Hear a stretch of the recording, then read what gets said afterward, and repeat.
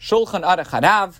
We are in Siman Taf Tzadik Gimel, towards the end of Halacha Zayin, section 493. We are towards the end of the seventh halacha. We explained at the end of this year, yesterday, that if a person wants to observe both stringencies and basically observe mourning throughout the Omer period, with the exclusion, as we explained yesterday, the day before, of Lag BaOmer,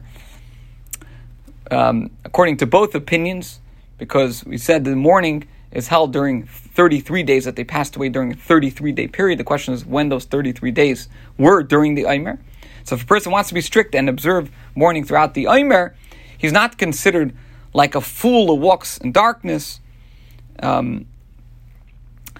but a person does not have to behave this way. You can pick one of the customs that you favor. If a person knows what the local custom is, though, he should not deviate from it, not to be lenient when everyone else where he lives is strict, or not to be strict when everyone else in his locale is lenient.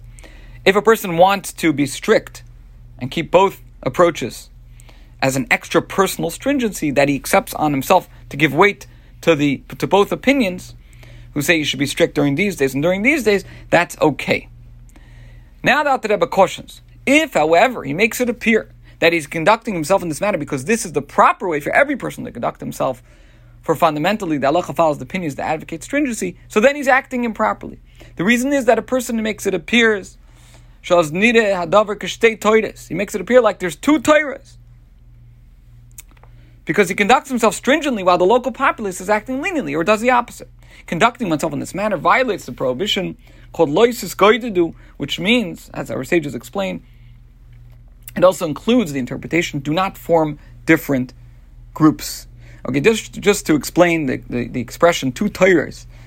So the Chachamim used this expression in these sources, brought in Saita and Sanhedrin, as a way of expressing their criticism of Torah scholars who are not properly trained, but yet issue halachic rulings, thus creating controversy within the Jewish community and breaking the uniformity of Jewish practice. Rashi Nivamas also uses this expression when he explains the prohibition against breaking into separate groups, which the Alter Rebbe just explained after that. So the term lois is koidedu. According to its simple meaning, this verse is a prohibition against gouging one's flesh. But the Chacham explained it to mean another interpretation: do not form different groups. And they base this upon the fact that the word tiskoidedu, gouge, and aguda, which means group, share the same root letters. Okay, now to conclude the halacha, the prohibition against forming different groups applies even when there's no concern that conducting oneself in this manner will lead to controversy, which is obviously very important not to have controversy.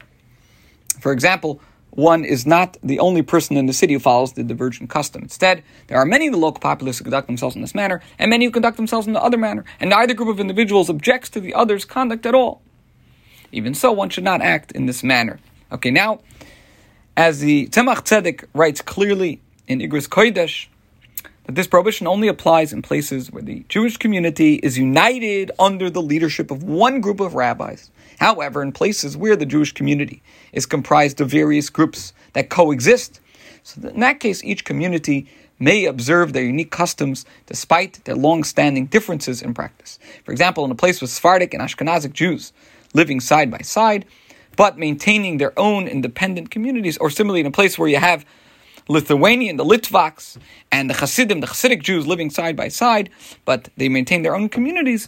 So in that case, each community is permitted to observe its own customs. This concludes Halacha Zayin 7. Halacha Ches 8. Af la noigen iser gam ad rosh chodesh iyar mikol makom im chol b'Shabbos kem sheyesh kan tesev simcha Shabbos v'rosh chodesh yesh lahater listaper bet of Shabbos v'nei kvich Shabbos v'gam lisa isha bay bayim kevan shikar sudas hanisuin yeh b'Shabbos v'rosh chodesh. Even those who customarily consider haircuts and marriage forbidden in Torah chodesh iyar, nevertheless, they allow haircuts in honor of the Shabbos on the preceding Friday, if Rosh Chodesh Iyar falls on Shabbos. This leniency is taken because of the increased joy due to Rosh Chodesh falling on Shabbos. When we look at Shabbos, Shabbos is primarily characterized by oinig pleasure and not simcha joy. However, there is a concept of Shabbos joy as well.